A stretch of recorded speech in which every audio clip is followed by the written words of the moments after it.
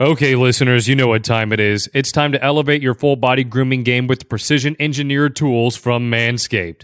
Their premium Lawnmower 3.0 is not only waterproof, but it includes an LED light and is made with advanced skin safe technology, which is trademarked, which reduces nicks and cuts on your delicates. You get this trimmer inside the Perfect Package 3.0, which also includes the Manscaped Crop Preserver, an undercarriage deodorant, and the Crop Reviver, a family jewel toning spray. Both super practical, and guess what? They smell good too.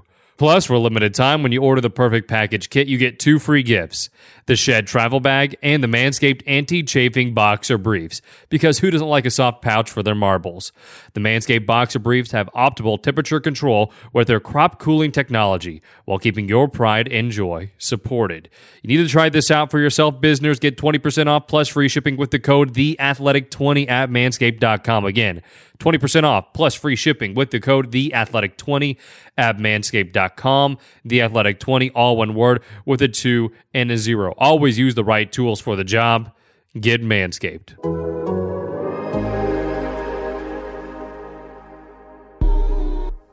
Perform on the field, people will come. And it doesn't happen, you have to look at how you're doing business. Welcome to White Sox Business, a podcast about Chicago's Southside baseball team, hosted by me, John Greenberg, and more importantly, our cleanup hitter, James Fegan.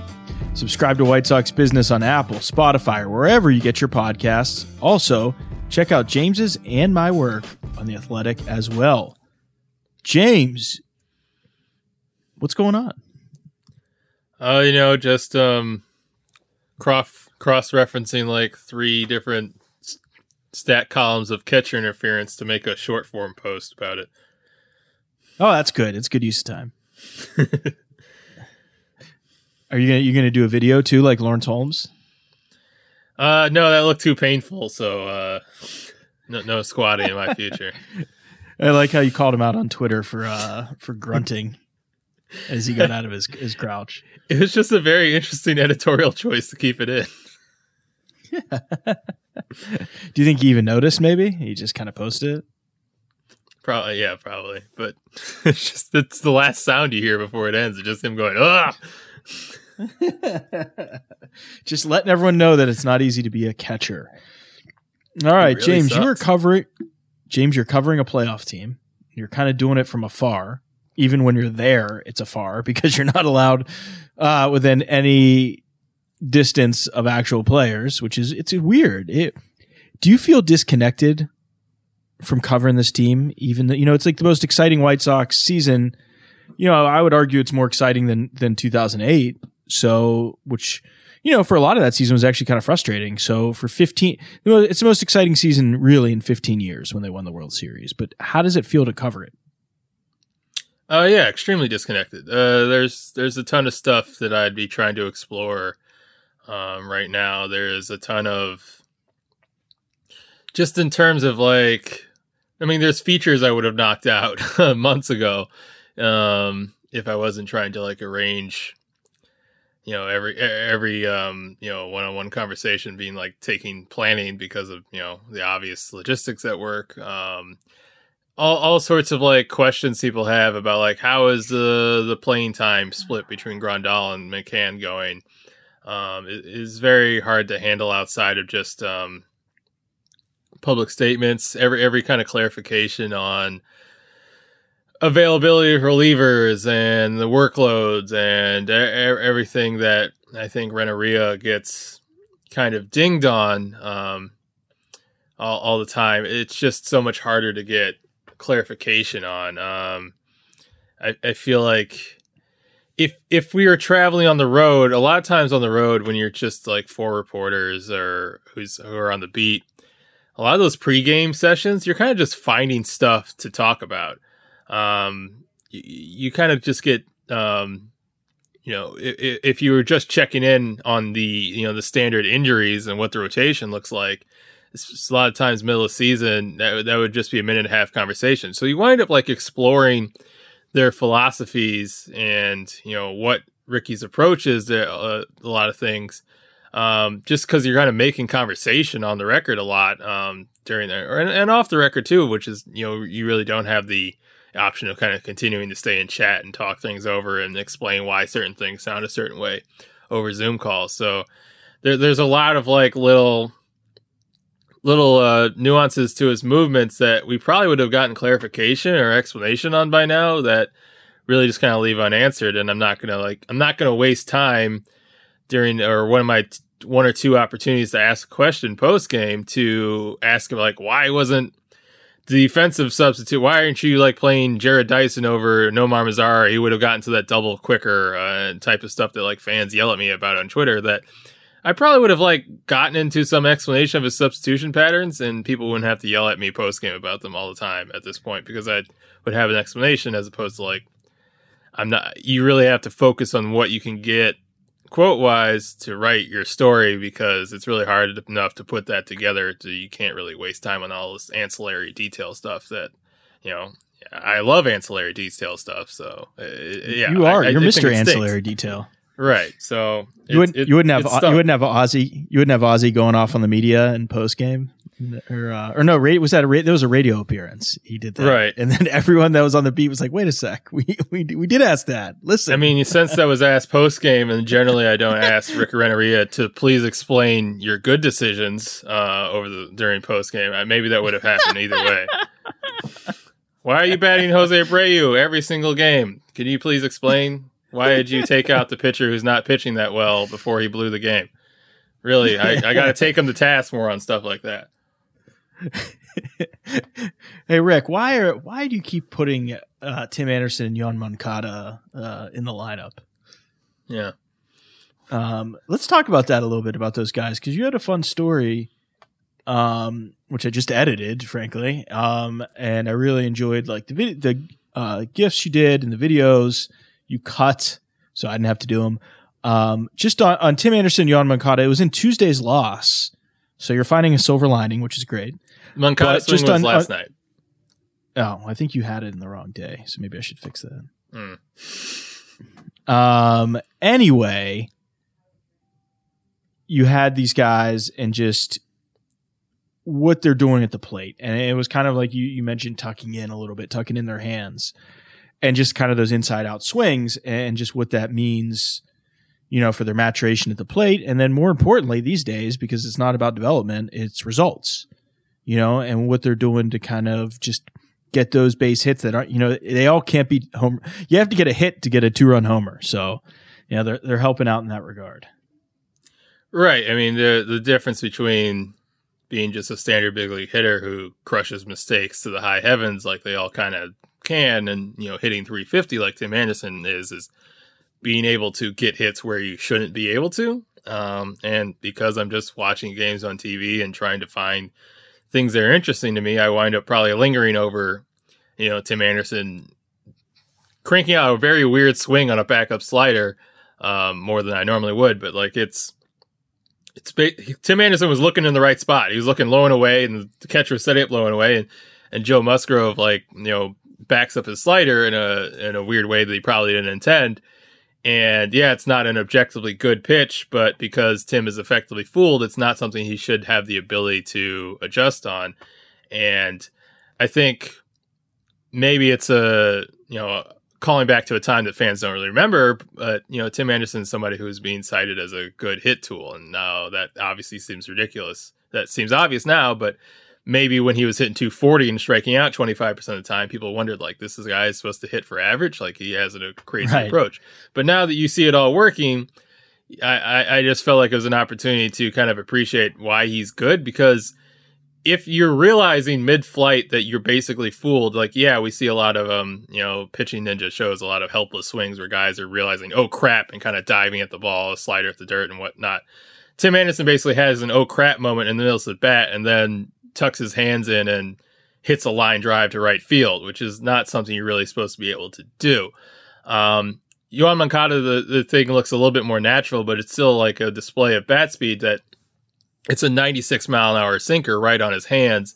And he kind of ducks in his hands so fluidly that you really have to probably watch that GIF a lot to really see him do it, but he does it so quickly and kind of insides out the ball on a pitch that just from speed and location shouldn't really be all that hittable. And that's not crazy to see Yoan Moncada do that, but it's probably crazy to do that seeing that he's kind of looked as a ghost of himself all season. And he had another play on the field where you saw a lot of his speed, which you haven't seen most of this year, without him looking like, he just, James Brown afterwards. But to see him running the bases well and showing off that bat speed in a superlative way, Wednesday night was a very big Yoan Moncada starting to look a little bit like Yoan Moncada.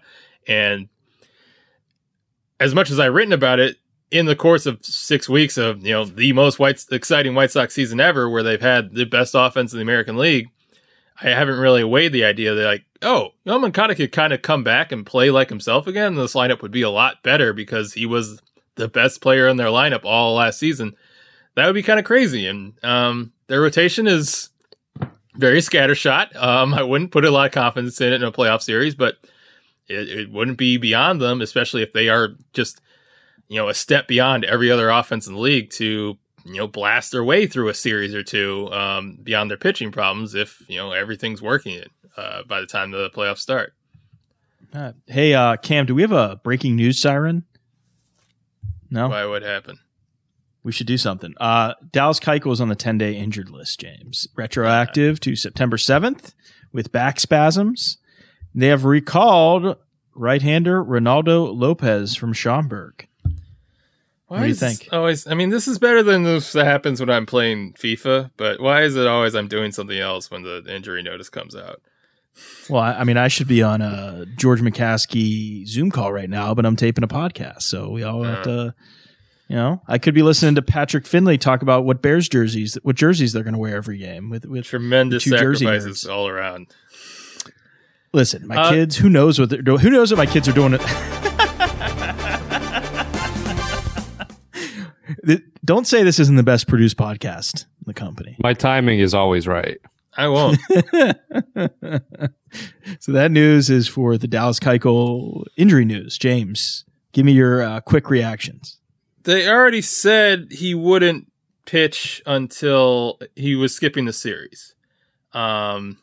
This seems like he's skipping the next 2 series, which provides more problems of how to deal with it. And I would largely say that their only viable solution to it is that,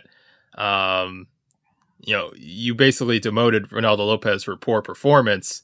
Now, when the standard is literally just who is healthy to pitch, you kind of have to probably turn back to Ronaldo Lopez, and sure enough, he's back. So you're kind of in a position where beggars can't be choosers. You kind of have to roll with the healthy starters you got, and I wouldn't have a ton of faith in Ronaldo Lopez based on what you've seen so far, but it's probably better than throwing a not stretched out Gio Gonzalez out there. And Bernardo Flores, one of my favorite people, but probably is not ready to be a starter in a playoff race either. So Ronaldo it is. All right. Well, this is kind of where the White Sox are right now. It's just so weird to think, what is there, 18 games left as we're taping this? Is that right? Maybe. Something like that. The 17. Yeah, 17. 17? Okay. It's just crazy to think that that's all that's left in the season. And it's like you're going to snap your fingers and there's a week left in the season.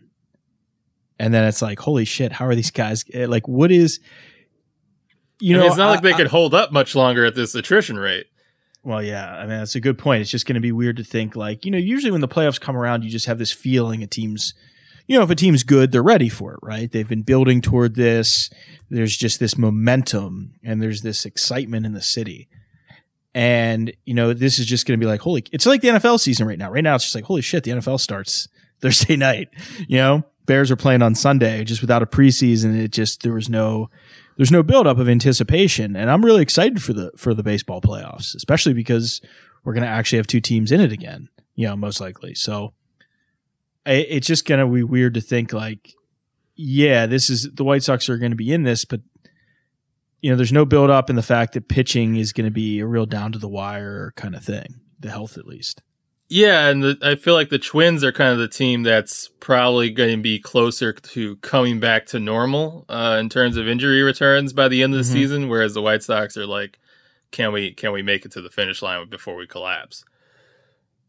Right. It's just, and in 2008, it was like, the 08, they obviously had to win on that, that extra game, which was like a great moment in, White Sox history, to be honest. But, that was the great one moment in Notre Dame sketch comedy after party history as well, as I commandeered the television set. What did the rest of the wise guys have to say? All right, is it over now? Joey? I really think the Weiss guys would have been a hilarious name for a sketch comedy group. It would have gotten very sad by senior year as all faith and confidence drained out. Or different kind of dark comedy. Right, dark comedy. You were there with Jimmy. God, what was Jimmy? Do you have class with Jimmy Clausen? No. Clausen was a lot younger than me. Or was a couple he? years Okay. younger than me. Okay. Like, I remember definitely him being excited, or everyone being excited. Like, he pulled up like in a limo to remember that? Yeah, with a spiked hair. When the College Football Hall of Fame was still in South Bend and all that. But he had the spiked hair, and he had like didn't he have like high school rings on his finger or something? Probably something like that. It was something really ridiculous. God, that was so funny. He was such a, and then I remember seeing him start against the Bears before he played the Bears when he was the Panthers quarterback. And it was like one of the saddest. That was the worst quarterback game I've ever seen. And probably one of the worst quarterback games in like modern NFL history. Oh, man, he stunk. I mean, you've seen enough Bears games to really weigh in on that. I mean, Jonathan Quinn and whatnot. It was Todd Collins versus Jimmy Clausen. It was bad. I do remember I had a friend who went to Notre Dame. She was a year older than me. And Ron Powlus was still there. Wow. And I remember she said, like, I think one of her friends knew him, or maybe it was dating, something like that. So she said she was out at dinner where he was at, and she was just like biting her tongue the whole dinner. And she wanted to tell me he sucks. That's good stuff. I love our Notre Dame talk every week. Don't they open up soon? Yeah, which is crazy to think. Like, as someone who covered baseball, the entire buildup and all the questions about how they're going to do this, I haven't been able to pay much attention to how they're handling it, college sports and NFL wise. So I kind of like see that they're starting and doing a double take. Like, wait, are they nuts? Like it seems so impossible to be playing baseball. Like, how are these organizations that I don't necessarily assume are going to be more careful handling this? But capitalism finds a way. Yeah, it is weird to think. I think they're playing it's like, I guess because we're also in Big Ten country, and there's so much debate on the Big Ten not playing and the parents and all this stuff, that people are like, oh, what are people going to do without college football? I'll be like, well, actually, college football in a lot of markets are still playing. It's only a few. It's Big Ten and Pac-12, and the MAC. Who else is in it? I can't think of any other ones that aren't playing. Yeah, you just saw the Big Ten news, and knowing that our Nicole Arbach, following her coverage of it, how they canceled it or postponed it, I just assumed like, oh yeah, college football is, listening to reason, and then kind of went back to focusing on my little corner of the world. And then, I wake up and see that there's a Bears game on Sunday, and like, that's madness. It's kind of wild Notre Dame's playing. Yeah. I mean, is it crazy that like Auburn's playing, the SEC schools? No. I mean, I think they're trying to be somewhat safe. They're, in that they're not doing tailgates and stuff like that, when that's like a big part of the culture there. But Notre Dame playing is a little odd to me. But you went there, so I think you probably understand it a little. I think it probably does make some kind of sense to you, even if you don't agree with it. Yeah, I mean, the entire culture is geared around that, to some degree, to extremely high degrees. So yeah, I would see that. I mean, they build themselves as an academic institution, and they are, and there's a ton of church there, but like the reason that they have applications through the roof and is football, is football, and it's the reason why all the buildings are nice and why I need to use a swipe card to get a lemonade as a 19-year-old and whatnot. Right. It's like, it's not, it would be like Loyola if it wasn't for football. Or DePaul. Right. Just nice Catholic schools, giving people a good education. But I have a question for you, and not to get too much into Notre Dame, because I'm sure our most of our 600 listeners don't care, but like, what are the student? I mean, do students' lives really revolve around football in the fall, or is there like, well, I went to Mac school. No one gave two shits about OU. OU could be like undefeated, and people would care, and they would go to some games. But like, if it was the choice of like drinking or going to a game, people are going to pick drinking. It entirely evolves around it. Like the Saturdays, there's nothing Saturdays beyond it. If they lose, like this is a point of like argument that I would have. Like, and me being the person I am, I would like break out the calendar and I would like count the Saturdays in the 4 years of being in college and how many semesters of it, and yelling at my friends who like just wanted to stay in and be sad because like I don't know, Brady Quinn had thrown 3 picks or something like that.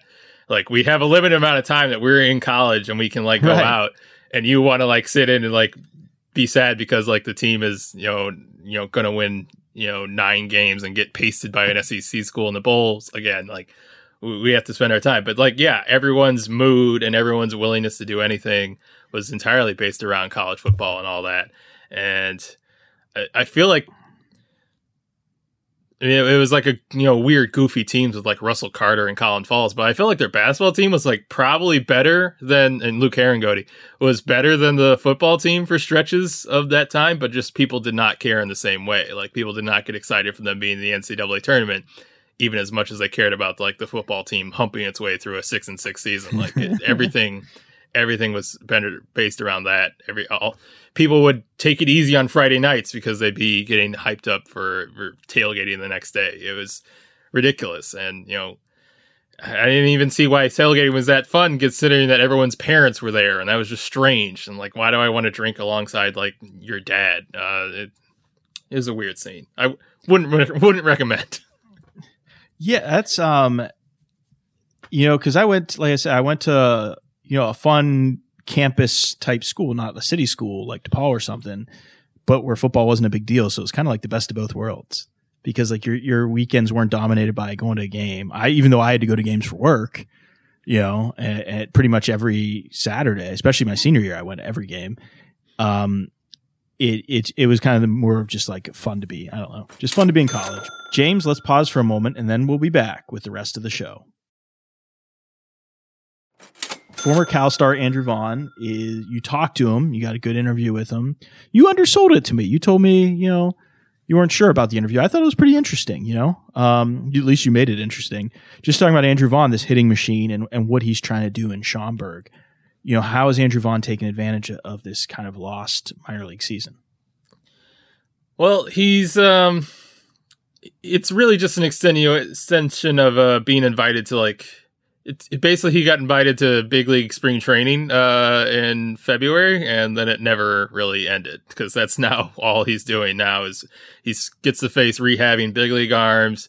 He gets to, face a lot of like AA, AAA type of guys, and he just takes a ton of at bats. And I viewed it as like a not necessarily extremely successful interview, because, Andrew Vaughn is like this, portrayed often as like this hitting genius or someone who's perfected his mechanics, and like he's not like, the absolute perfect baseball specimen. He's not going to remind you of like Luis Robert or anything like that, but he just does everything with such like metronome like consistency that he's viewed as just like this sure thing hitter. And so I was trying to like crack the code of what goes on in his head and why he's like so more advanced than everybody else, and I don't really feel like I did it, but I just threw out a lot of quotes that his hitting coaches had said about him and see how he responded to it. And he mostly just like, yeah, that kind of sounds right. But there's no big, it's attractive when you're writing about prospects to write about some sort of tweak or, big step forward in progress that they've made. And that's not really going to be the case for Andrew Vaughn, which is kind of the reason you drafted him as high as you did, is that everything is kind of as much as you'd want. There's nothing to smooth out. There's no like swing change to like do with him. He doesn't like have a hitch like Zach Collins had that they were trying to get rid of or anything like that. Everything is very much like how you want. It's all about familiarity with how he's going to be attacked in the majors and getting acclimated to, what kind of command and stuff that big leaguers have. And so from that aspect, you'd kind of say this is, I wouldn't say it's not as good, situationally as playing actual games, but he's kind of achieving that, and that's kind of the reason you invited him to big league camp, is so he could continue to face high level arms and basically get him ready to be, in all honesty, I would expect to be one of the first base DHs next year on the major league team when you don't pick up Edwin Encarnacion's option and probably watch James McCann get money to be a starting catcher elsewhere. That's what my expectation for Andrew Vaughn. The juicy thing that I think is unreasonable to expect now there's 17 games left is like, ooh, Andrew Vaughn's taking reps at third base. Could he place Moncada if he's injured? Or now, Andrew Vaughn is taking reps in the outfield. Does that mean that they're going to get tired of Nomar Mazara and hastily call up their top prospect with 2 weeks left in the season and give him at-bats and have a sudden offensive upgrade? I don't think it's working out, but I understand it from Andrew's perspective, which is he's a first baseman. He's been a first baseman all his life. The White Sox team kind of set its first base for years to come, and he's giving himself different options for how he would get in a lineup. Because, even though he's got millions in the bank from his bonus, he's still a minor leaguer who is just hoping to get playing time at some point to some degree, and he's trying to give himself more options. Andrew Vaughn is very slow. It's like a 20 to 30 grade runner. I would not think that How is that possible? You watch him. He's young. He's young. He's a kind of a bowling ball of a man. He's not like a Yermin Mercedes type build or anything like that. But he's just not long and lanky in any kind of respect. The way the comp I've made is the scene in like Empire Strikes Back where they slam on the hyperspeed and the Millennium Falcon strains and you hear noises, but then it never accelerates. Andrew Vaughn hustles really hard, but if he hits a ground ball, you see him like sort of rev up to like really try to sprint down the line, and he just doesn't get much faster than how hard he was already running. Like there's not a burst there, and so I don't like. He could have good reads. He could play very disciplined and not dive at balls he's not going to make and whatnot, and be a smart outfielder. It might be unreasonable to expect since he hasn't played the position much, but if he did that, still there's a very low ceiling for how good he could be in right field because he's just not going to cover much ground. So it's not a project I could see them really diving a lot into. Yeah, there's value to him taking some reps because what the hell else is he doing there in Schaumburg and working on his defense and having that in his back pocket to do in an emergency a little bit, but he's not going to become an everyday right fielder. That's just not a reasonable thing to expect from him. I think we need to send him to Don Beebe's speed camp out in the suburbs. Why not? He's got no games he's missing out on. The season for him is essentially going to end in a few weeks. Yeah. Anything is a good use of his time. So James, in an amazing act of ass kissing, you led a story about how our boss, Adam Hansman, the co-founder of the company, gave you a story idea, and that you were gonna go with it. It's really funny that you did that. But it's actually, here's one thing I'll say, because I've known Adam the longest of anyone, because he recruited me to help start the company. Which, by the way, we didn't just reach 1 million subscribers. We announced it on Wednesday that we're at 1 million, but we had been up and down with renewals, I guess from our English outpost. And now they were finally comfortable enough. We were well over enough of 1 million that like renewals and stuff, non-renewals weren't going to affect it. So we're over 1 million, which is we're trying to avoid that like 1,000-yard rusher who then gets tackled for a 5-yard loss right afterwards. Exactly. That premature celebration. So it was when they felt comfortable and when whatever journalists they got to embargo the story, they could run it. But Adam is actually a really good idea person. And a lot of times, or especially early in he would give me ideas. Some were better than others, but anytime he gave me an idea, I would think about it, because I felt like he had a really good sense of what's a good story. And a lot of times I would run stuff by him. And if he liked it, I would know we're kind of on the right track, because the only journalism experience he really had was high school sports editor. But I feel like he's a really bright guy for being young. Did you guys overlap at all in Notre Dame? Yes. He had Oh, his delivery service, right? The delivery service for beverages. And I remember reading about it in the student newspaper and realizing like that it didn't deliver booze and thinking like, oh, that's dumb. Who cares? Just like people reading about us being like, who's going to subscribe to a sports website? Right. It's always exactly. Right. If you're in college, for anyone that's listening to us in college, if you know, like, if you're in college and you see someone your age who's already like an entrepreneur in college while you're struggling to like get up and go to class, that person's probably going to be a success later in life. But possibly not a chill hang at that age. No, because they're like thinking about me. I had friends that had they had like a gift, like a discount card type thing, which was it was a terrible discount card. And now that I think about it, they're actually not. One guy was one of those guys who was a hard charging guy who was like an instant not success after college, but was, made money, did everything, got married early, and then he lost his job, got divorced, and he's kind of like, but he's kind of remade himself as a more chill person since then. In college, he was like, he had a fax machine in his room, like one of those type people. But he actually, it's really refreshing because as he got older, he like kind of found his chill a little more. But yeah, Adam, I'm sure it's pretty intense. I watched Big Lebowski 11 times in one weekend in college. So, all right, enough college stuff. Let's get back to the story. Adam's idea, which you executed perfectly, was how many dingers do you think Eloy and Luis Robert could hit in their career? 300, 500? When you started reaching out to people about this, what was the response? No one rejected it. No one just said like, that's crazy or they stink or, that everyone acknowledged that the intense possibility of 300. I kind of had the caveat like, all right, don't yell at me, but what's the chances of 500? I know all the reasons why it's obviously hard, but can you elucidate it? But everyone, and the most forceful objections came for Eloy, and there are like very obvious ones, and like his body they're all type. about like, we don't like the body. We think he's a DH. We need to, you need to move him out of left field. If you move him out of left field, and he's a first base DH, well, then he has to hit or else he loses a spot in the lineup. But if you don't move him out of left field, then maybe he's going to get hurt, and that's going to reduce his at-bats, and that's going to reduce his effectiveness as well. But everyone acknowledged, and, part of the, baseball reference scrolling kind of verified is that he's already so successful and he's already moved along. You're talking about 250 home runs essentially for him to reach 300, which is a level, I think, I forgot the total count, but only like less than 200 guys have ever done that. So that's already kind of impressive. And, for 250, he really just needs to hit like 30 bombs a season for like, 8.5 more years or something like that. It's extremely, that's before he really hits into his 30s.